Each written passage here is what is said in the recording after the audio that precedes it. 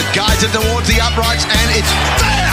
Straight between the uprights it is! What a magnificent rugby league try! Oh, make no mistake, they are white hot. This will be a try! 85 metres, the most remarkable try! Try! G'day guys, welcome back to the Mad Monday podcast. I'm your host Nathan, and with me is my brother Joshua tonight for the episode 4 podcast. Josh, how are you, mate? Yeah, good, mate. Good. Yeah, well, as good as it can be. Melbourne is currently in another 5-day lockdown. So that's great fun. 3.0. Yeah, that's no good. No. Yeah, I totally forgot about that until your message today when I was like, "You guys right to go today?" And you're like, "Yeah, I've got no plans." And I was like, "Oh, what'd you say?" "Oh no, you've got too much going on." And I was like, "Oh man, that's cool, no worries." And then you're just like, "You're a bloody goose." Like we're in lockdown. I was like, shit, yeah, that's right. Yeah. It's I have my day consisted of walking the dogs, and that's been it. So Bit of PlayStation or something. yeah, absolutely nothing else going on, mate. And obviously getting ready for the podcast. But obviously Valentine's Day today. Unfortunately, Lachlan couldn't jump on. Apparently, he only loves his missus one day a year. And it's the only day that he ever takes her out to dinner. So yeah, he's out making another baby, I think. He's going to cards. Another niece and nephew for us. But yeah, he'll be able to jump on next week. I know that he'd be frothing to get into his team, the South Sydney Rabbitohs. But tonight, obviously, we'll be chatting about the Newcastle Knights, the North Queensland Cowboys, Parramatta Eels, and last year's grand finalists, the Penrith Panthers. What do you say we get kicked off? What do you reckon? Let's get stuck into it. Cool, mate. Well, obviously, we'll start off with the Knights. They didn't really kind of do much last year. I think a lot of it had come down to a building phase for the Knights. They had to, obviously they had McCulloch come in across from the Broncos with the loan system that the NRL run last year, and that kind of helped them a lot in a way. But then that dreaded number 9 jersey just kind of took a couple of players right out of that system. Obviously, Connor Watson going down with an Achilles injury, McCulloch going down with his ACL. I think did Kurt Mann go down? And yeah, I think throughout parts of I think it was a shoulder injury. Yeah, well, obviously he was gone, but we saw the likes of Tex Hoy come through and really kind of shine in that area. So, and is it Jaden Brayley? Obviously been able to get that experience from McCulloch last year as well too, to be able to kind of build on his career and be able to kind of really learn from an experienced player that's probably been there up and played a decent amount of footy and get that knowledge from him. So look, changes with the Knights. I'm assuming you've got the trades there, Josh. Yeah, I got the ins and outs. We'll start with the ins. Got Bailey Hodgson from Castleford, Dominic Young from Huddersfield. Tyson Frizzell is a massive in for him after leaving the Dragons. Saiso Sue from the Bulldogs, Jack Johns. Lockie would be absolutely heartbroken about that. Yep. Going and joining his uncle down at... Oh, no, Andrew Johns isn't part of the Knights. Coach, he's at the Eels, isn't he? Yeah, he's with the Eels. He's the halves coach, I think, there. And Braden Musgrove, which I think he might be from the younger grades, I think. So I think he's part of a trainer trial or development contract anyway. Yeah. Jack Johns, interestingly enough, is part of a development deal. So I'll have to have a bit of a look into that and see if any of our listeners know what the goes with a development deal, because obviously he played some first grade last year. I'm not too sure how that qualifies as a development deal anyway for him. I think I was just reading before as well too. There's Nate Roach. He was the Warriors hooker over there. He's on a development deal with the Parramatta Eels as well too. So that's another one that's in there in that kind of system. So I like the idea of having players on developmental deals. It's just a matter of how it works. Yeah, obviously we don't know too much about it. I'm not too sure if it's similar to like a trainer trial.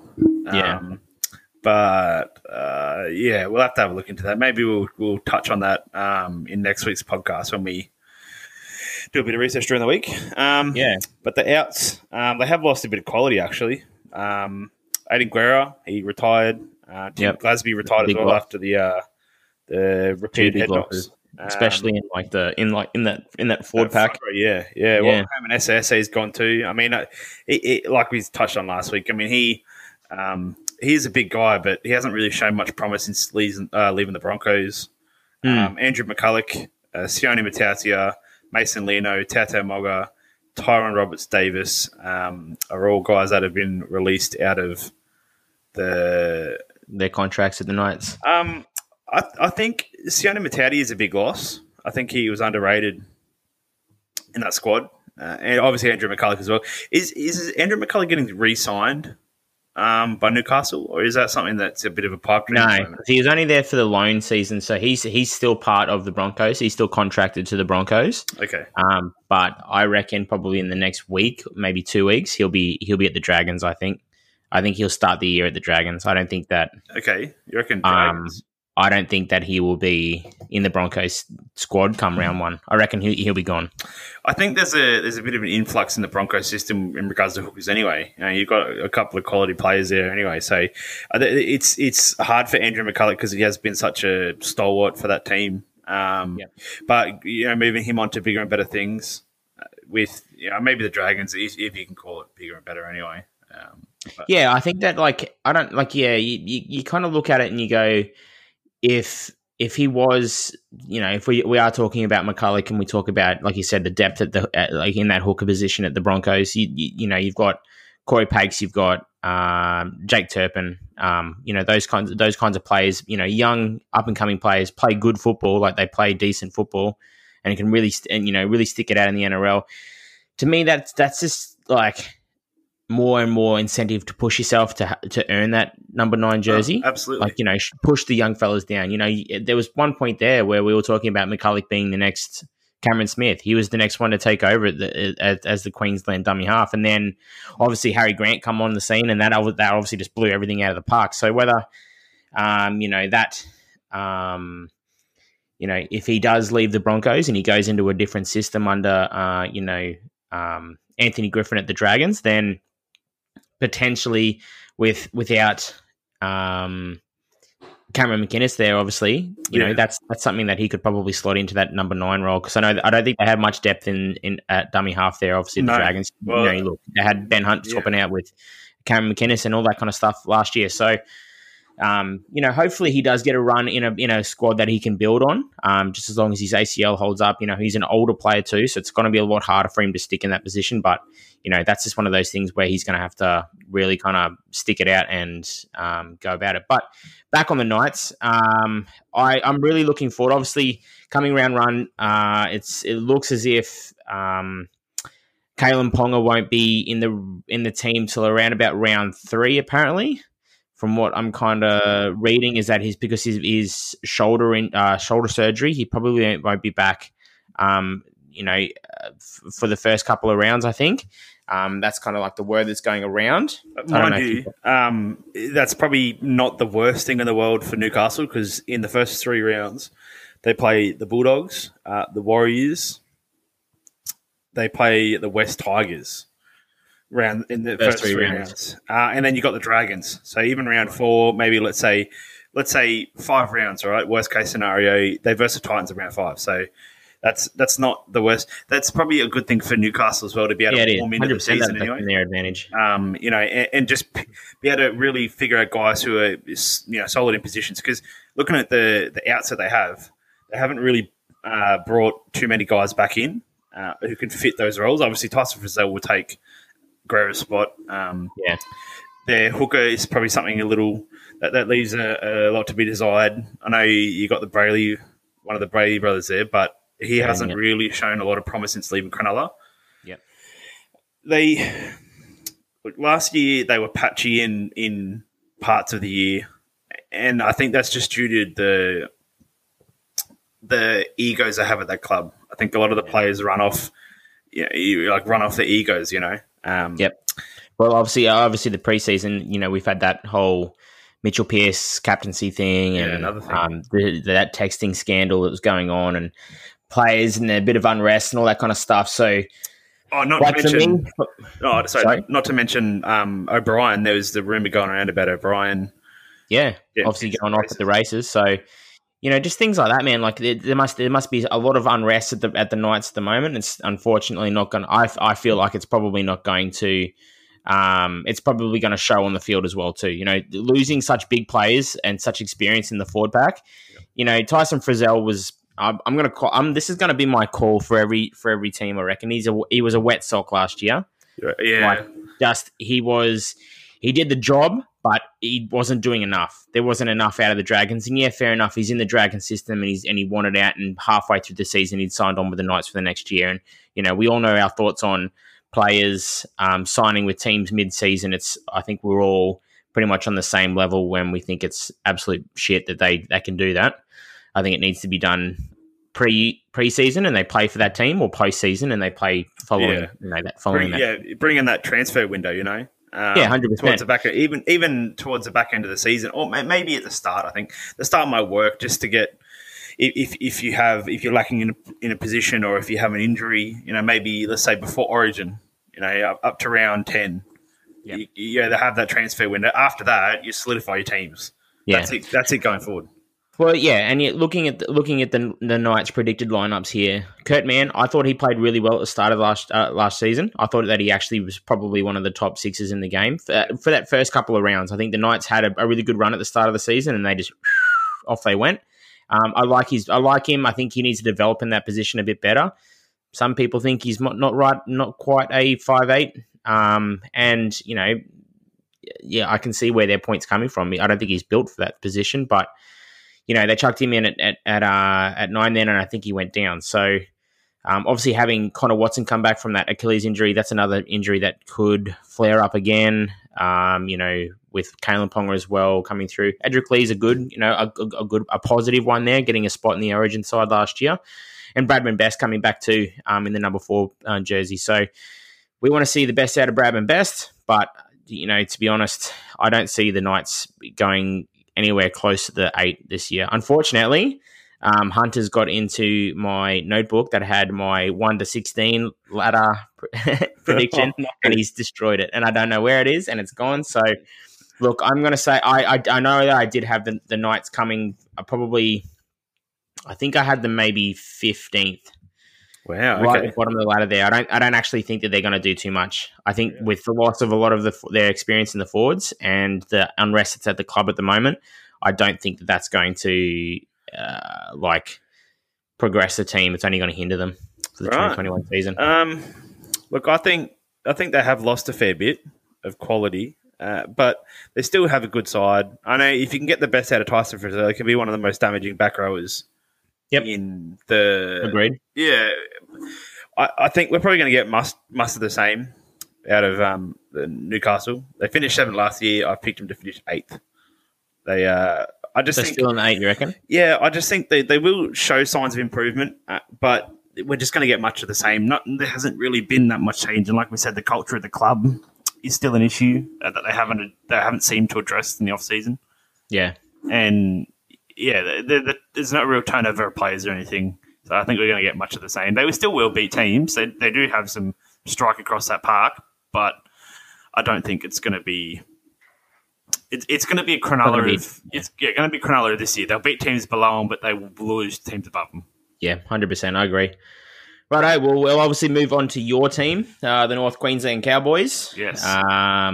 We all know that you're a big fan of them, so... we'll probably I'm assuming we'll spend a bit of time on this team, but look, they've on paper they've got a good side. I know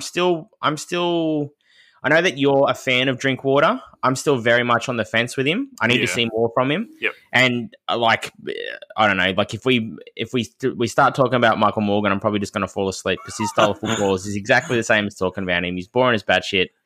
I don't think he's a very creative player.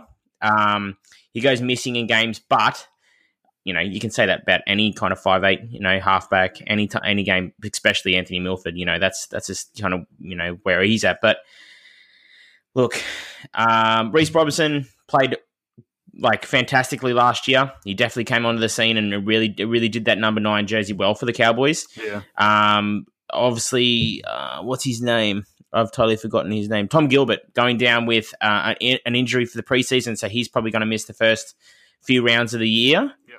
And so obviously Cohen House comes back into the squad. I know that you're not a mad fan of Cohen House, Josh. Absolutely not.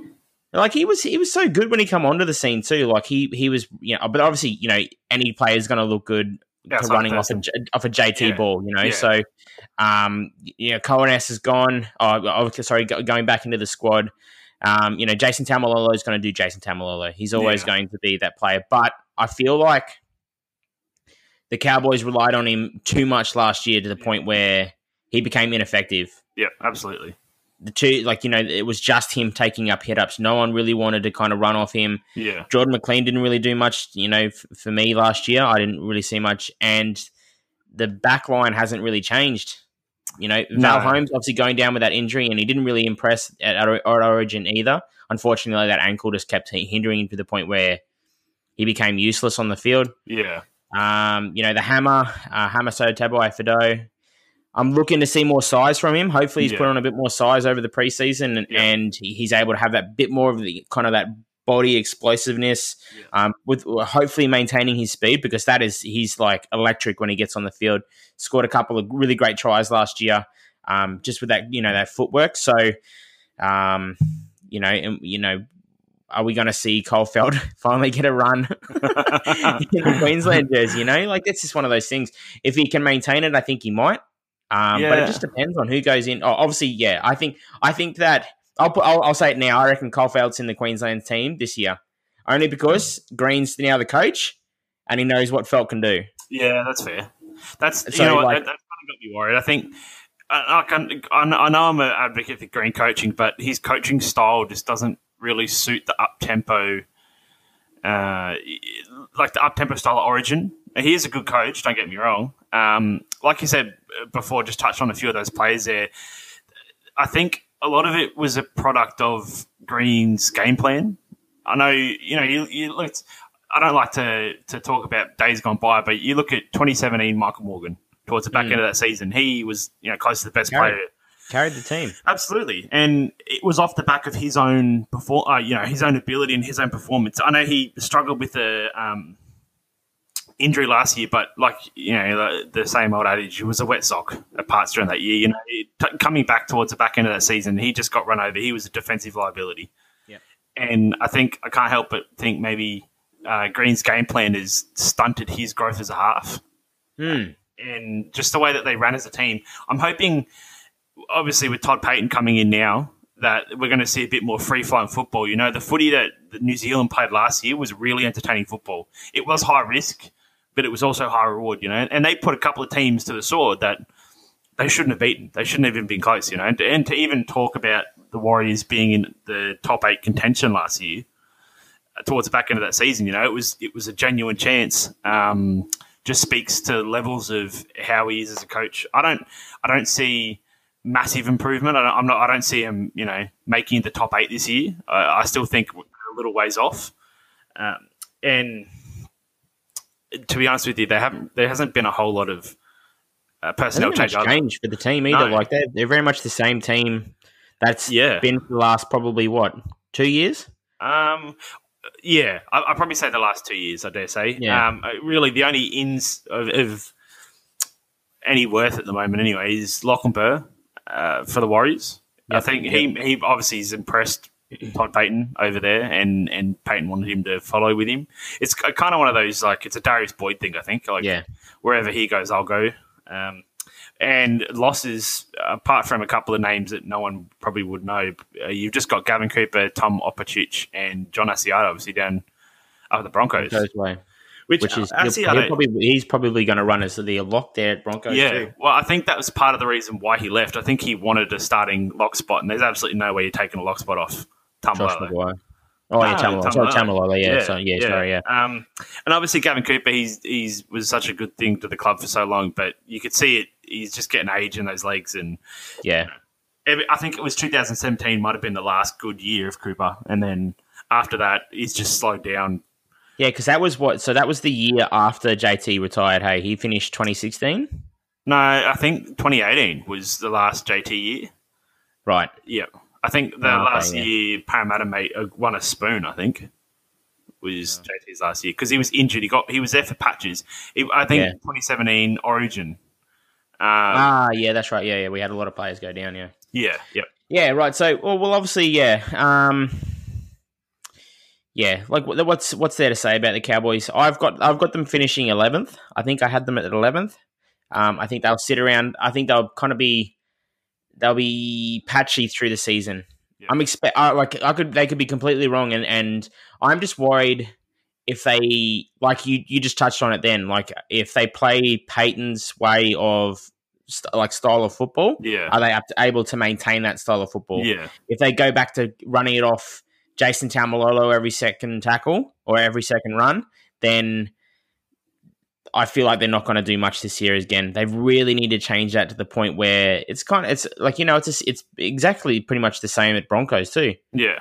Give it to Payne Haas. Yeah. He'll get us out of here. It's kind of like, yeah, fair enough. Payne Haas isn't Jason Taumalolo. He's miles above him.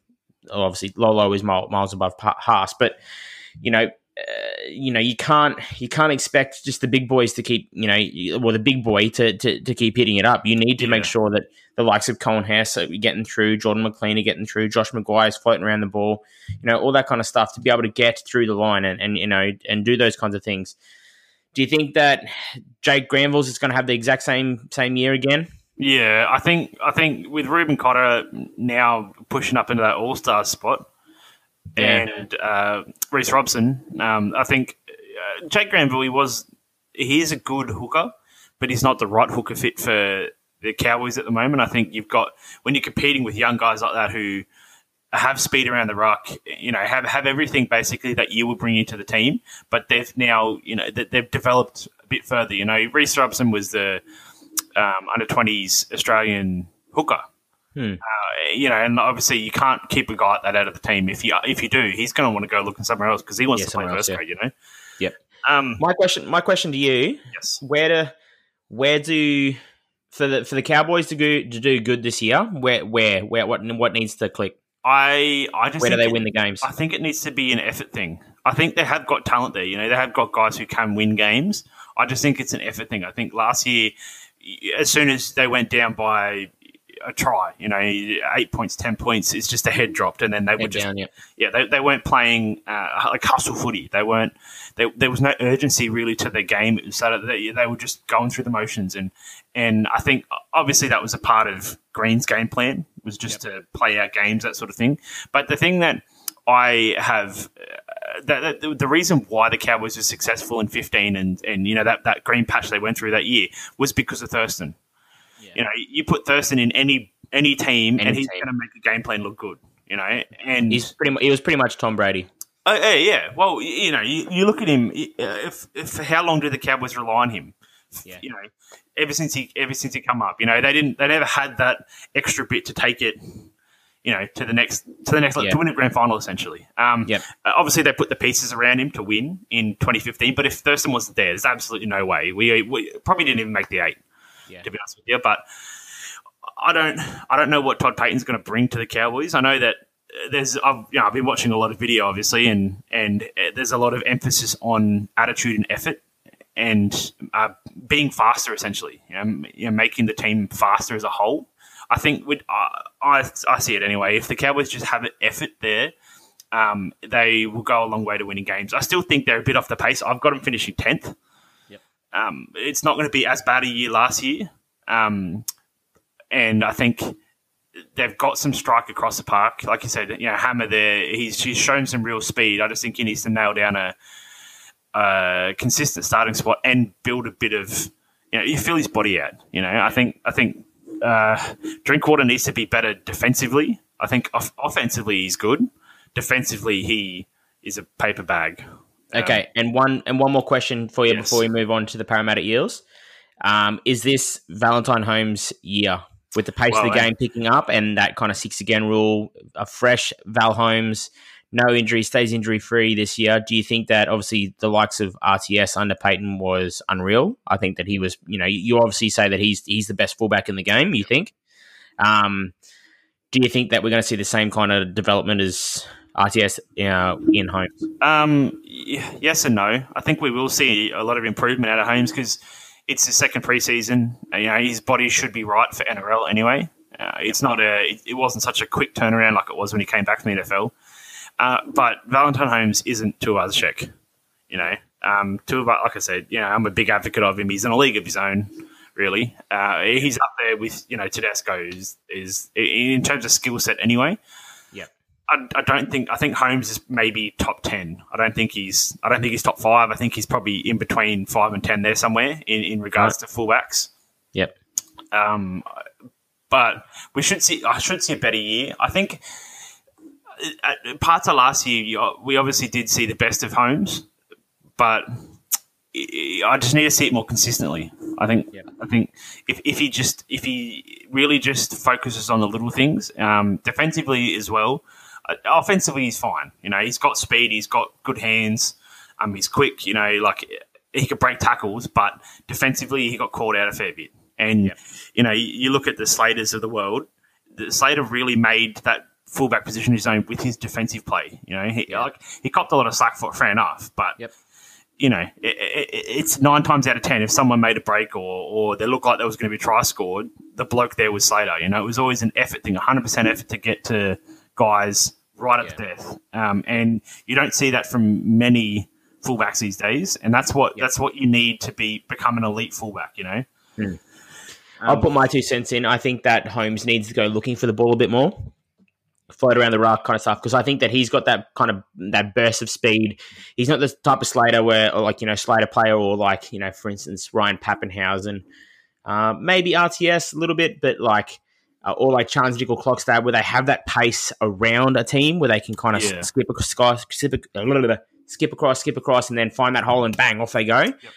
I think Val Holmes is more of that kind of float around the ruck, bang, offload, off he goes. That's that kind of he doesn't have that running kind of ability. I think he does have he has speed, but I think his best asset is his strength through the line. He can find a small hole to get through, off and offload, bang, away he goes. And then he's got that kind of 20, 30 meter pace to be able to get ahead of a fullback, or if he can get around a fullback, or, a floating half or something like that in the back line. I think that he's able to kind of get through that defensive line nice and easy, but through the middle of the ruck. I would like to see Valentine Holmes do that.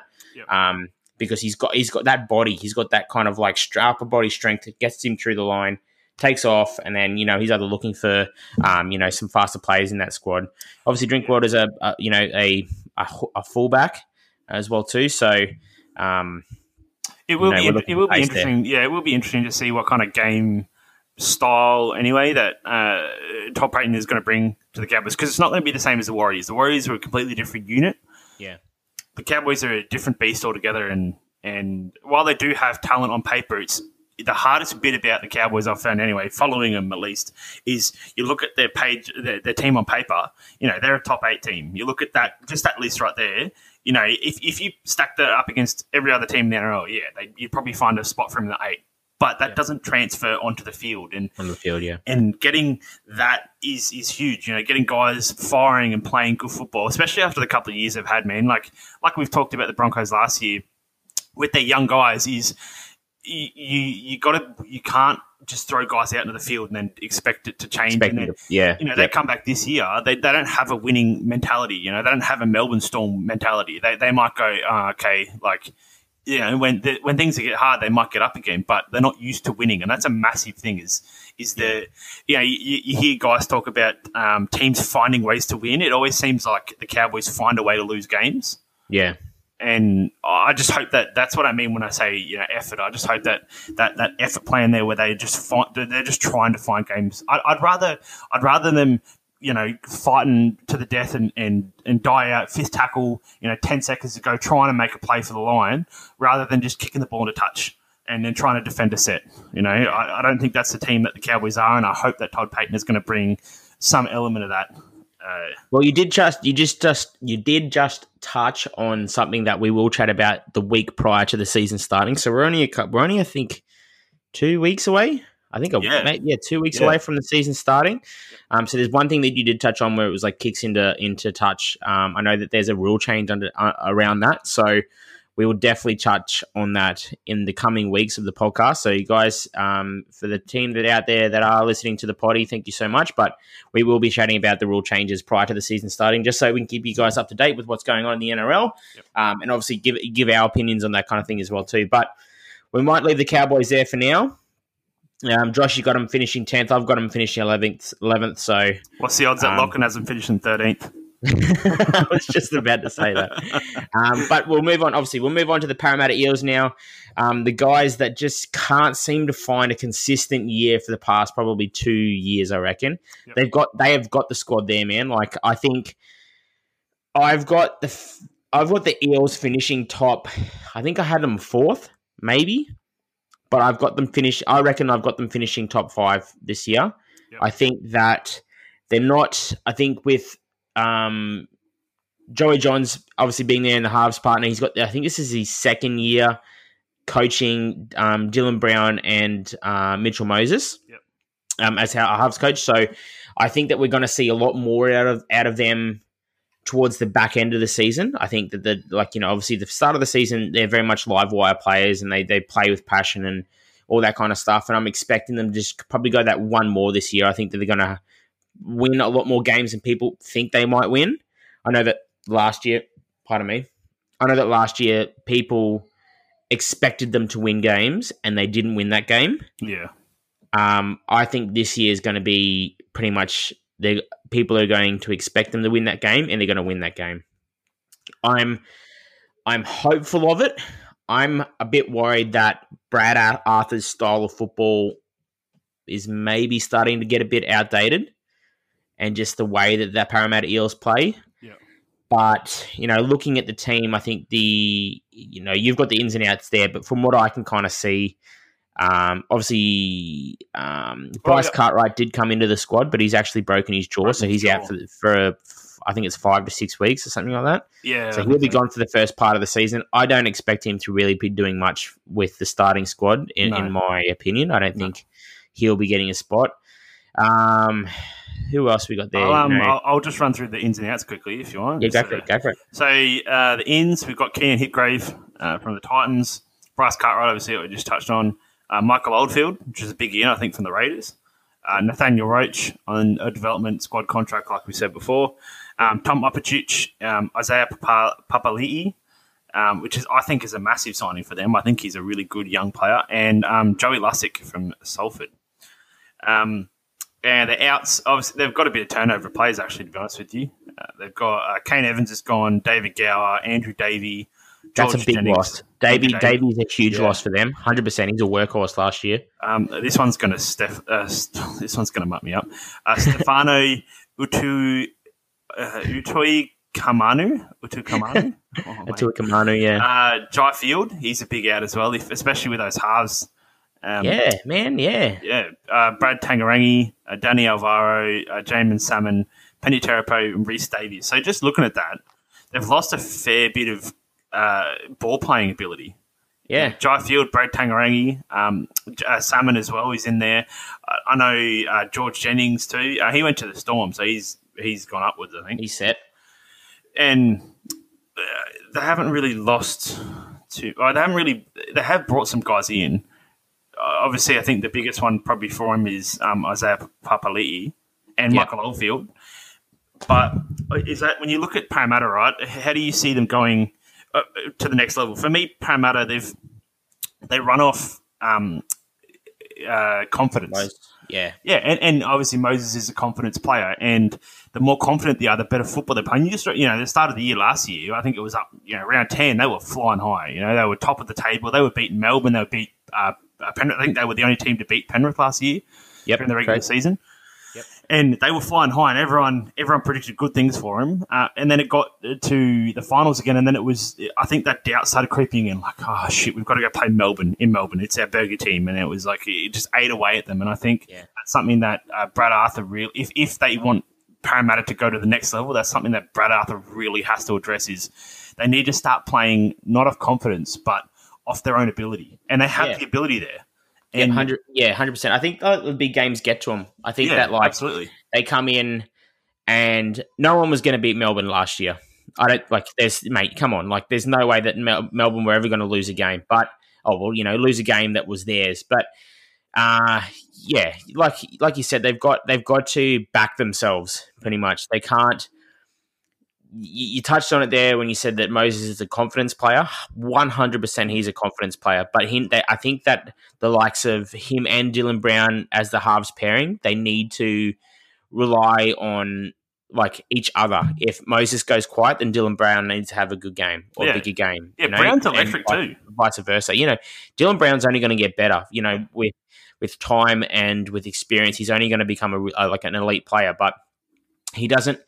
He goes missing through games, and it doesn't help Moses.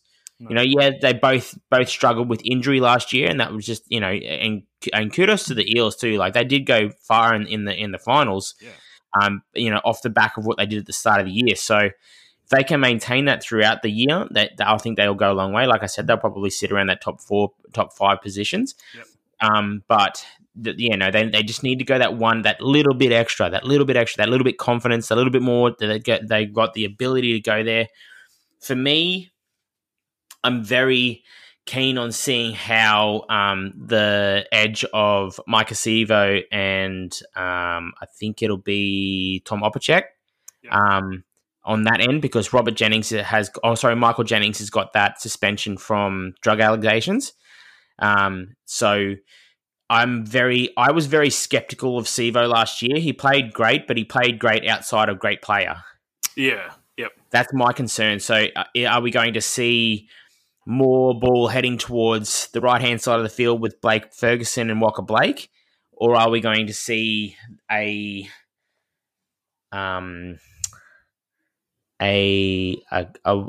weak link on that left edge with Sevo and Opacek? I think Parramatta, like just to touch on what you brought up just then, I think that Parramatta last year at times they were guilty of targeting a wing too much. They'd be very, they were very Mike Acevo centered. They'd set up to the right and then attack the left. And I think for Parramatta to really evolve as a team as a whole, they need to keep both sides of the field open. I hate to keep bringing it back to Melbourne, but they are the benchmark of the NRL, obviously. And both sides of their field, they score tries. Adokar and Vunivalu, they both score tries, and they're both weapons, and you can't relax on them. Blake Ferguson went almost the entire year last year without scoring a try because they targeted that left wing so much. Edge, yeah. And that's the thing too. Like, and also touching on that as well, if they couldn't go to that right hand edge, then Clint Gutherson pretty much carried the team towards the end of the season there. Like. Yeah. He was Dally M fullback of the year last year. Yep. He's pretty unlucky to miss out on it, to be honest with you. Sorry? He was pretty unlucky to miss out on the Dally M. Oh, yeah, Dally M, 100%. Yeah, I think that he definitely carried the Eels towards the end of the season there and really took it upon himself. I think there was a game against... Was it the Raiders? Was it a Bankwest?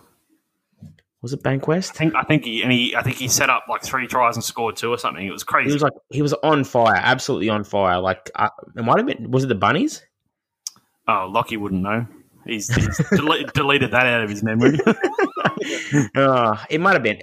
But whatever team it was, I can't remember what it was. But yeah, he played unreal, out of his skin, and yeah, he rightly deserved fullback of the year. I think last year with the amount of work ethic that he had going into that squad for a squad that was battling injuries, still sticking with the top 8, and still winning games. But then, that's obviously going to take a toll on a player. So I think that Clint Gutherson's going to go that one extra again. I really like him as fullback. Yep. I remember I was there the first game that he played for the Parramatta Eels against the Broncos at the old at Parramatta Stadium, Perth there, and he copped it, man. Really? Copped it. He was playing on the wing, and the Parramatta fans absolutely gave it to him. Broncos won that game. I was quite happy about it, but they ripped into him, man. He dropped a couple of balls. I think he was on maybe Coyote's edge, might have been. So he was like just scoring tries left, right, and center around him. Made him look like a fool. But yeah, he's obviously developed into a player that's, obviously we put up on our stories and, over the socials throughout the week, top 5. I reckon he's top 5, one of the best fullbacks in the game at the moment. Absolutely. I got a question for you, Nathan. Obviously, I think we might have answered it already, but I've got Parramatta finishing 6th, right? I think that while they have the talent, it should be much the same as last year. I think they might lose a couple of those close games. But my question to you is, has Parramatta reached their peak in regards to the current coaching and their playing format at the moment? Has Parramatta, are they able to go to that next level, or have they reached their peak currently where they are right now? Is Brad Arthur the Madge? Yeah, like the I agree. I think they have reached. I think this year is the peak. If they don't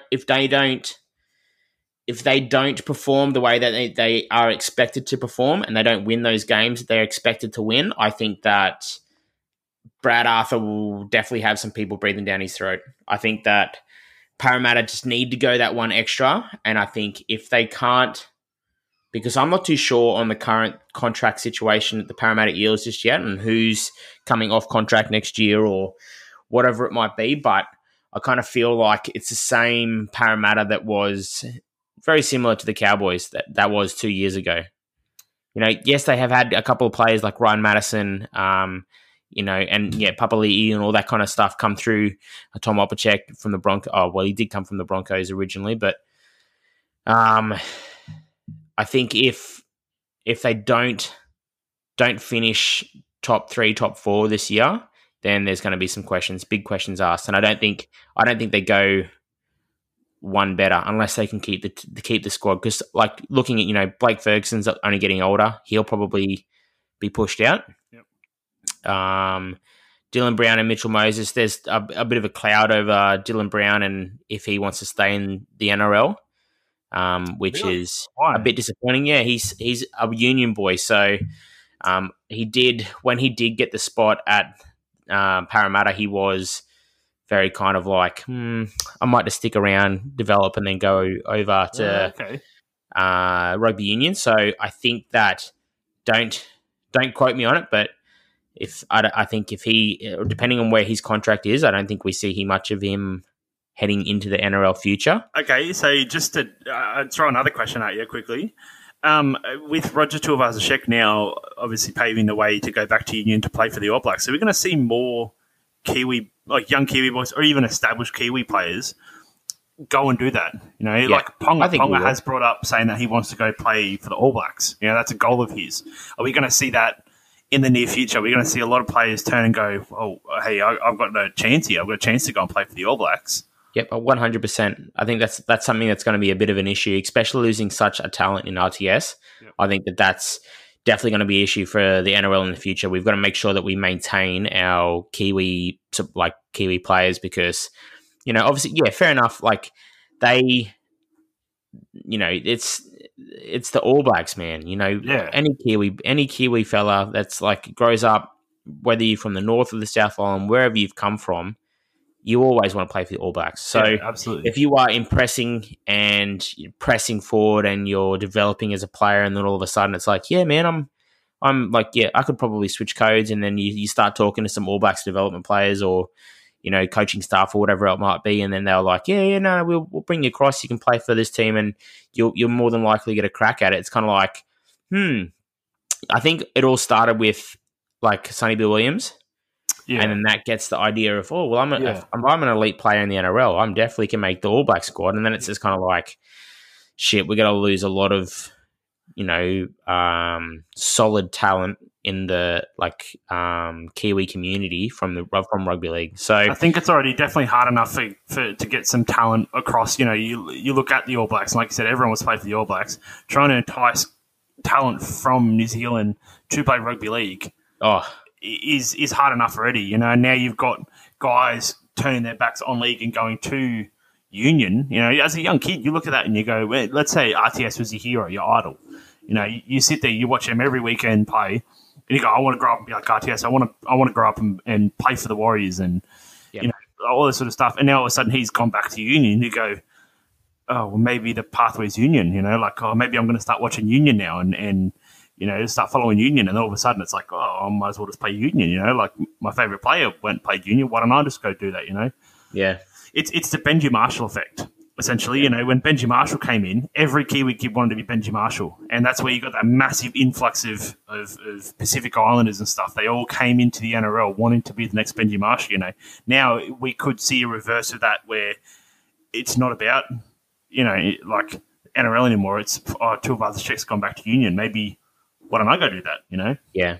Okay. Well, here's a question for you, real quickly, before we move on to the Penrith Panthers.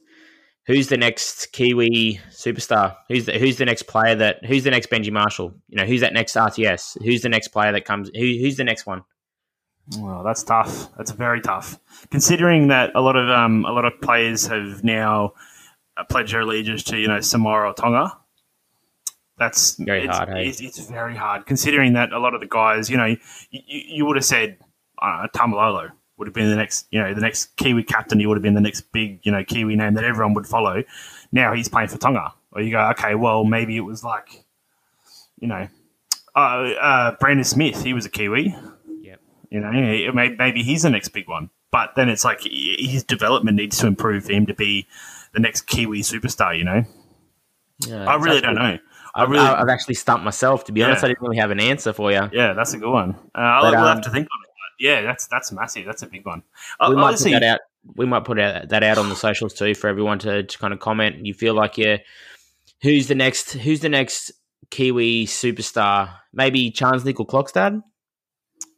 Is he Kiwi or is he? I'm pretty sure he's a Kiwi. Yeah. Yeah, maybe. I mean, if he shows improvement, the thing is though is that you kind of like comparing peaches and apples. Like two other checks and like an elite on his own. That's like who was going to replace Darren Lockyer at Broncos. I think they're still trying to replace him. To be honest, same as Cowboys, we're still trying to replace Thurston. You just spend years and years trying to just replicate a play like that, and it never gets there. I think.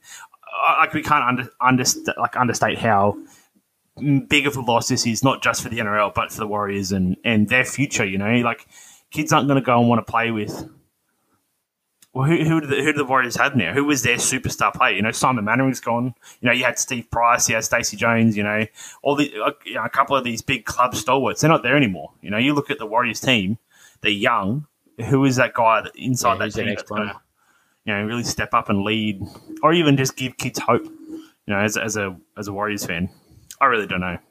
Yeah, well, obviously we'll be chatting about them. Have we? No, we've already spoken about the Warriors. Yeah, last week. Yep. Yes, well, that'll be interesting for the Warriors. Hopefully, they can really develop some players up, and Nathan Brown can really get them going. But who knows? Even with Phil Gould there, hopefully he can bring some players across. But obviously, moving on to the final team for tonight's podcast, the Penrith Panthers, the runners-up from last year's grand final. Look, there's not much change. Looking at this squad, I think, obviously losing James Tamau is probably their biggest loss. I reckon second to losing Trent Barrett. Really? In the coaching department, I think that's a huge loss. And then following that would be Josh Mansour, obviously losing him as well too. Look, what can we say about Penrith, man? They're an exciting bunch of young players. I think they've got a good, consistent kind of playing style that gets them across the line, makes them feel comfortable. They definitely can score some points, but are we going to see Nathan Cleary step up again this year? Are we going to look at, Jerome Luai coming, improving to the point where he's equal to some of the best sixers in the game? Yep. Obviously, Apisai Coruscant, is he going to play the same way that he played last year? Is Stephen Crichton going to go to the next level? Is Dylan Edwards going to develop into a better fullback? Can Charlie Staines maintain his kind of try-scoring ability? Yep. Same with Brian To'o as well, on that left edge now. Yep. Are we going to see the loss of James Tamau be a hindrance or something better? Are we going to see Kikau go one better? Yeah. All those kinds of things. I think they've done quite well in regards to recruitment anyway. The players they've lost, it almost seems like they've just managed to replace him. You talk about Hetherington, he's gone to the Bulldogs, Caleb Aikens, James Tamo, Josh Mansour, Zane Tedavano, and then a couple of other guys like Dean Ware, Malachi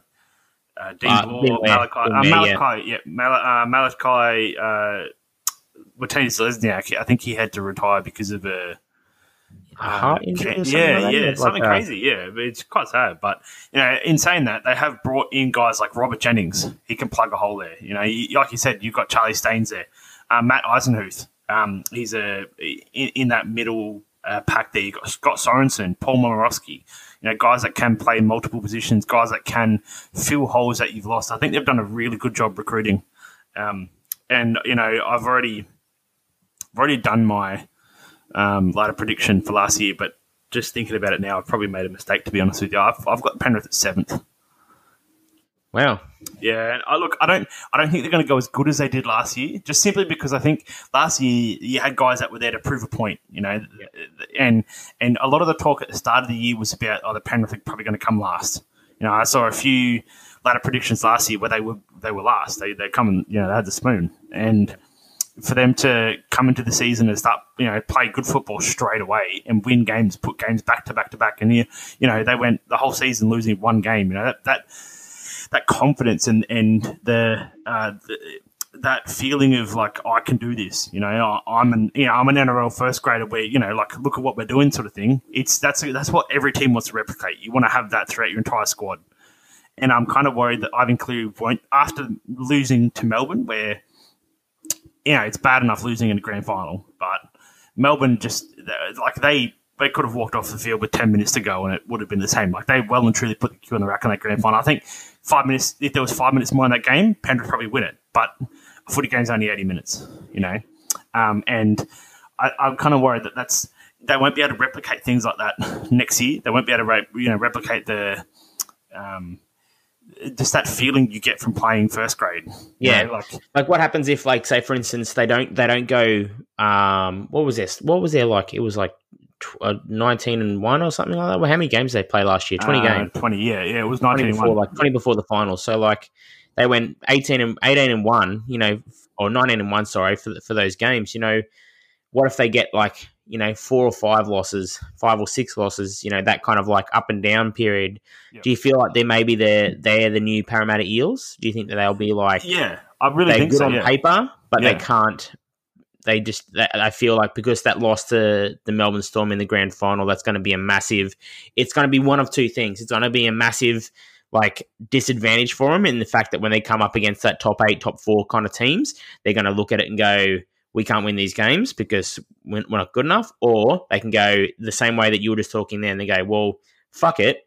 We can maintain our game, like our game plan against these teams.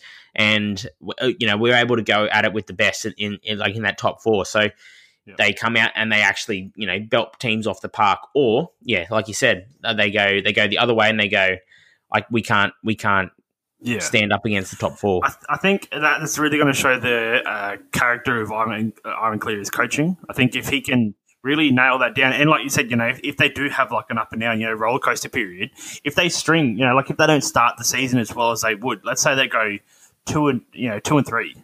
Yep. All of a sudden you go, oh shit, we're losing more games. Like we've really got to pull ourselves out of a hole here. All of a sudden it's not the whole.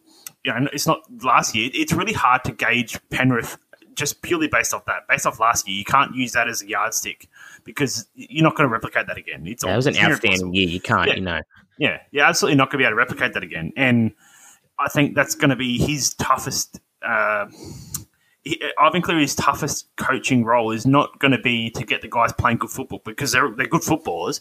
It's going to be getting him motivated, getting him, like mitigating a loss. Let's say they go 10 and 10. Some guys are going to be going, oh mate, we've had a shit year. They might get into the 8. If they finish 7th, that's you've made the 8. You're doing better than half the other teams. Like you've made the finals. Yep. But to them, that might seem like a disappointment because exactly right. Yeah, they're not back in the grand final. They're not back, minor premiers again. So. It'll be a very interesting year for the Panthers. Yeah, like you said, you can't use last year's results as a yardstick for this year and the coming years ahead, because if they do that, it's going to be detrimental to their mindset towards going into games. They can't be like, we're going to win this, we're going to win this, we're going to win this. It's going to be like, okay, we need to stick into this game and we need to make sure that we're playing the best football that this team can play. So, Look, they're electric, man. With, obviously Brent Naden, with his off-field issues and stuff like going on. Tyrone May probably will solidify that number 4 jersey down in the centres there. Stephen Crichton, I'm expecting him to go one better. Like I said, when I first started chatting about the Panthers, I think that's the big thing. It'd be interesting to see the development of Matt Burton. I think he's probably... Look, you can put wraps on players and all that kind of stuff.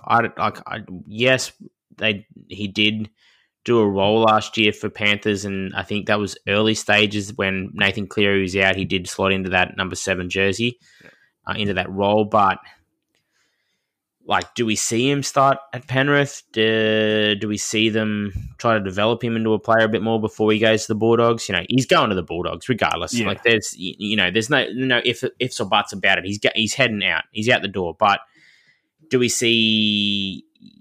Is this another one of those questions about character? Really, are we going to see the best out of him, or are we just going to see, hey mate, I'm out the door next year? I'm just gonna try to develop and do my best, because he's not going to take the jersey off Luai or Cleary. There's absolutely no way that I don't think that's going to happen unless one of them is either injured or they're just not playing very good football at all. Well, you might see him around Origin period.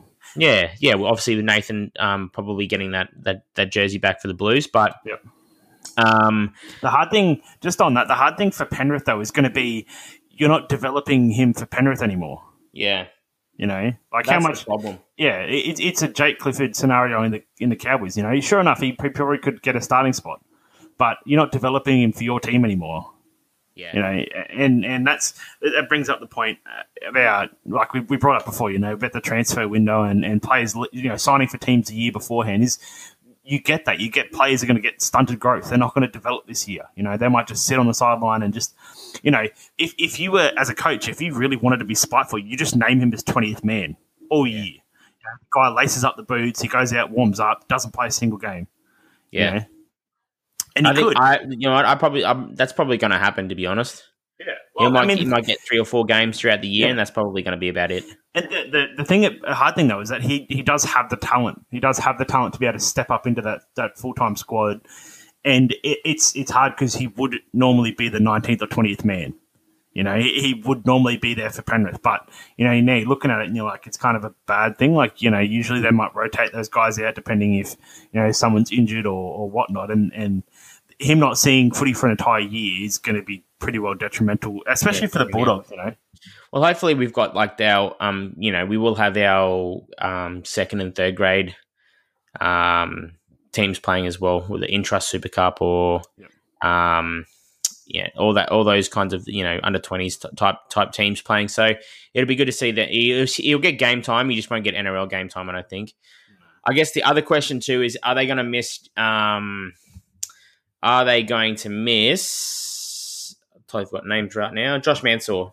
Are they going to miss his work ethic? Are they going to miss his his ability to get around the ball? I don't think so, to be honest. Yep. I think a lot of last year he was outside Stephen Crichton. Crichton had a cracker of a year, and Mansour really he was just he just had to be there. That was his job. And now you're losing. I think it might be a loss for him if you didn't have a try scoring freak like Charlie Staines stepping up into that wing spot. It's not like you have to find a wing. You've got one there, and a guy who can find the line. That's really all you want out of a winger. A guy that can find the line. Yeah.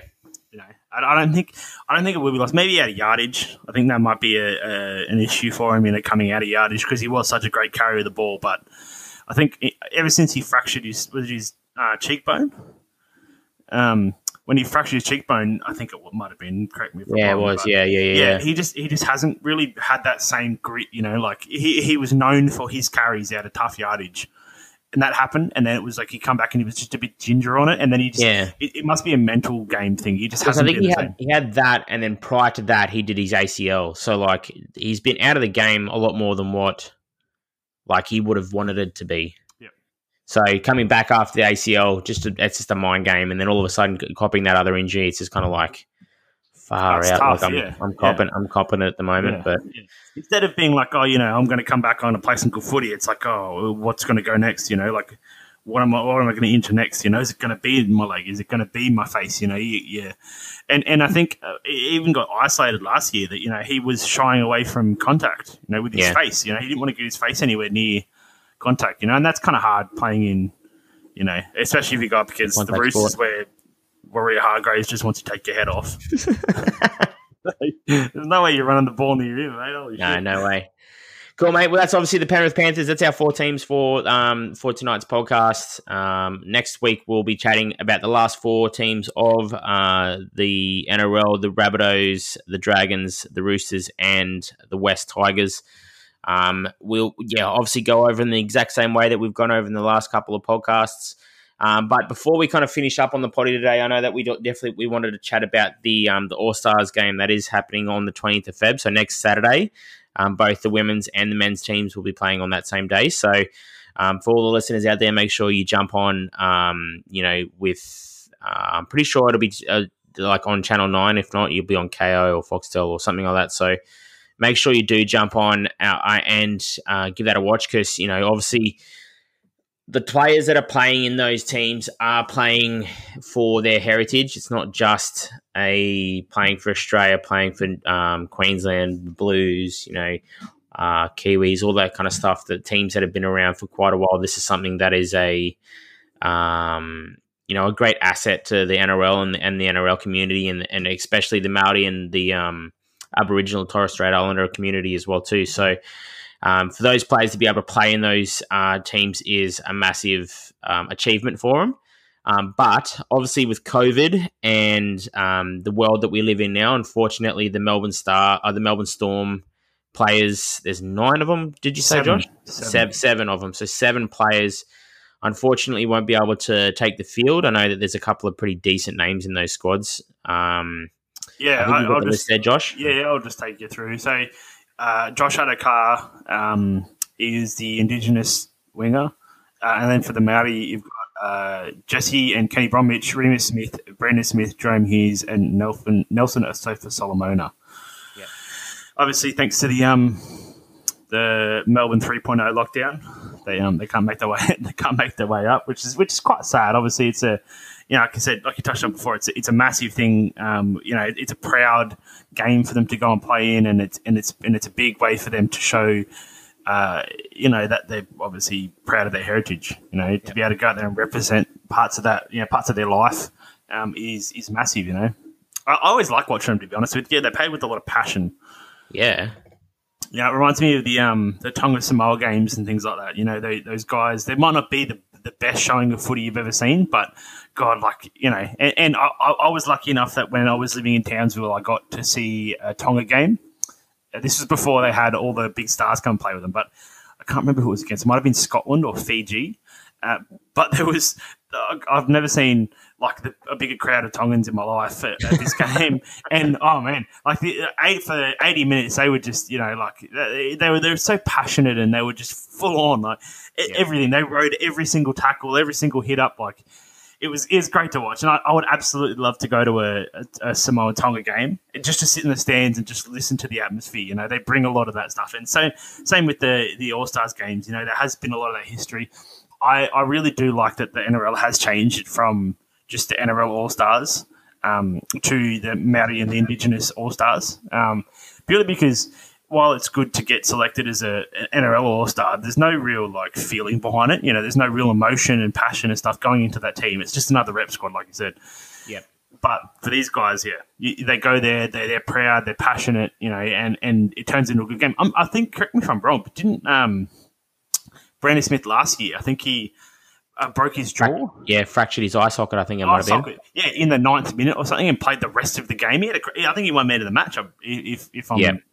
I'm pretty sure he's up there, or he got some form of award.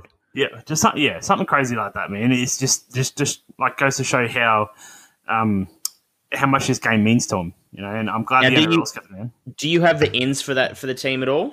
I'll quickly just run you through the team. I don't have I've got. I think from what I'm kind of reading here, I know that obviously for the Indigenous All Stars, Corey Thompson comes in to replace Josh Adokar in the squad. I know that there's a mix, so. Alex Johnson will go into the number 5 jersey, Blake Ferguson into the other wings position. Then you got Jack Whiten and Jesse Ramian on their insides. And I think for the Maori All-Stars, you've got Russell Packer, Isan Masters, Dejern Arce, which is something I wanted to ask you about. Emery Pierre and Isaac Luke as well as Jackson Topine as well, all added to the squad for the Maori All-Stars as well. So it'll be interesting to see how those players go. I'll be definitely keeping my eye out for Arcee. I think that I really liked his style of play last year. When he did get that, was it last year that he got a? Yeah. So I'm keen to see how he goes and just what type of game time he might get with. Obviously, Kidwell, chuck him in the squad. So it'll be very, very interesting. I'm keen. Yeah. It's kind of hard. So Dejan Arcee, apparently he didn't have the greatest off season. Apparently he put a couple of kilos on and he showed up to training and he's been punished for it. I listened to an interesting podcast during the week where Paul Bowman got on and had an interview and spoke about Dejan Arcee and the development of him. While he still is developing as a player, he apparently come back a bit pudgy. Oh, so, right, okay. He just become the reverse Andrew a bit too much. Eating too many cheeseburgers. It would be interesting to see. Obviously, the teams, they've got class over both teams. I think the Maori All-Stars have a better overall team anyway. I think they've just got quality. In their backline's killer, like Nickel Cockstad, Joseph May, Dylan Walker, Patrick Herbert, Watoni Zlesniak, Jerome Luai and Benji Marshall. That's the 1-7 right there. And parts of their forward pack leave a little bit to be desired, like Russell Packer. I don't actually know who's still playing first grade, to be honest with you. Jeremy Marshall-King, surely they've got a better hooker than Jeremy Marshall-King. maybe sign Danny Levi or something. But I don't. It's going to be a good game. I think. I just think that there's more upside in the Indigenous All-Stars. The Maori All-Stars compared to the Indigenous All-Stars. Yeah, having a look at this Maori All-Stars. The Indigenous All-Stars team. Jack White and Dally M. Blake Ferguson didn't really do much last year. Latrell Mitchell coming back from that hamstring injury. AJ from the South as well. Lachlan's going to love this. It's pretty much the South team. Cody Walker as well. Jamal Fogarty, number 7. I'm keen to see how he plays with Cody Walker there as well too. It'd be interesting to see what he's like with a floating 5'8". That'll be an interesting thing to look at. Andrew Fifita, I know that when we did touch about the Sharks in the episode 2 of the podcast, I said that Andrew Fifita was going to be my man to watch in that team. He's dropped a couple of kilos, really looking fit, so I'm keen to see how he's playing. David Fifita, obviously just aggressive. It'll be interesting to see how he plays coming back from that ACL injury. Tyrone Peachy, Corey Thompson, Tanua Brown as well too. Cade Cust, obviously I'm a big fan of Cade Cust. I'm hoping that he gets a role in the Manly Sea Eagles squad. Brian Kelly, expecting a bit more from the Titans player there. And then, Maori All-Stars, like you just said, man, there's some players in there, man. I'm keen to see Jerome Luai and Benji Marshall, two really live wire type players. Oh, yeah. Like you touched on, Jeremy Marshall-King as well too. That'll be an interesting 9 combo there. For me, I'm probably looking at the likes of Jordan Ricky and how he plays. If he comes out with that aggression, he's probably my player that I want in the forward pack that I'm keen on watching. Obviously, he's a Bronco, so I do want to see how he plays. And he's supposed to be the next David Fifita. So if he's coming up against the bloke that he was supposed to cover, I'm pretty keen to. Are they opposing players? No, they're not. No, they're not. But like you just said, it will be interesting to see development of him too. People are expecting big things of him, and I suppose a lot of the squads here, it'd be interesting to see development of players. Get a bit of a sneak peek into how they're looking for this season anyway. Yeah. It should be good. And I'm keen to see how Chance Nickel Clockstack goes as well. I'm a fan of him. So I'm keen to see him take a bigger role, with the Raiders as well too. I'm expecting him to step up a bit more. I know that he had some pretty bad issues with cramps at the end of last year. So there was one game where he just couldn't run at all. So, but that's the team. I'm super keen. It's the first kind of footy we've been able to watch other than the trial matches which are going on at this stage.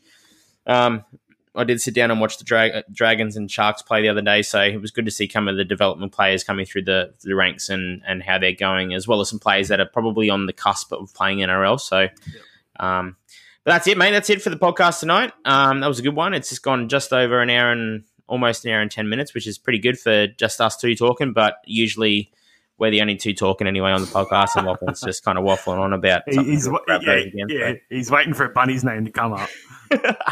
Don't talk about Angus Crichton, whatever you do. Cool, mate. We'll leave it there. Obviously, yeah, we've had our chat, and like I said, we'll be chatting about those last 4 teams at the end of the next potty. But anything to finish it off, mate?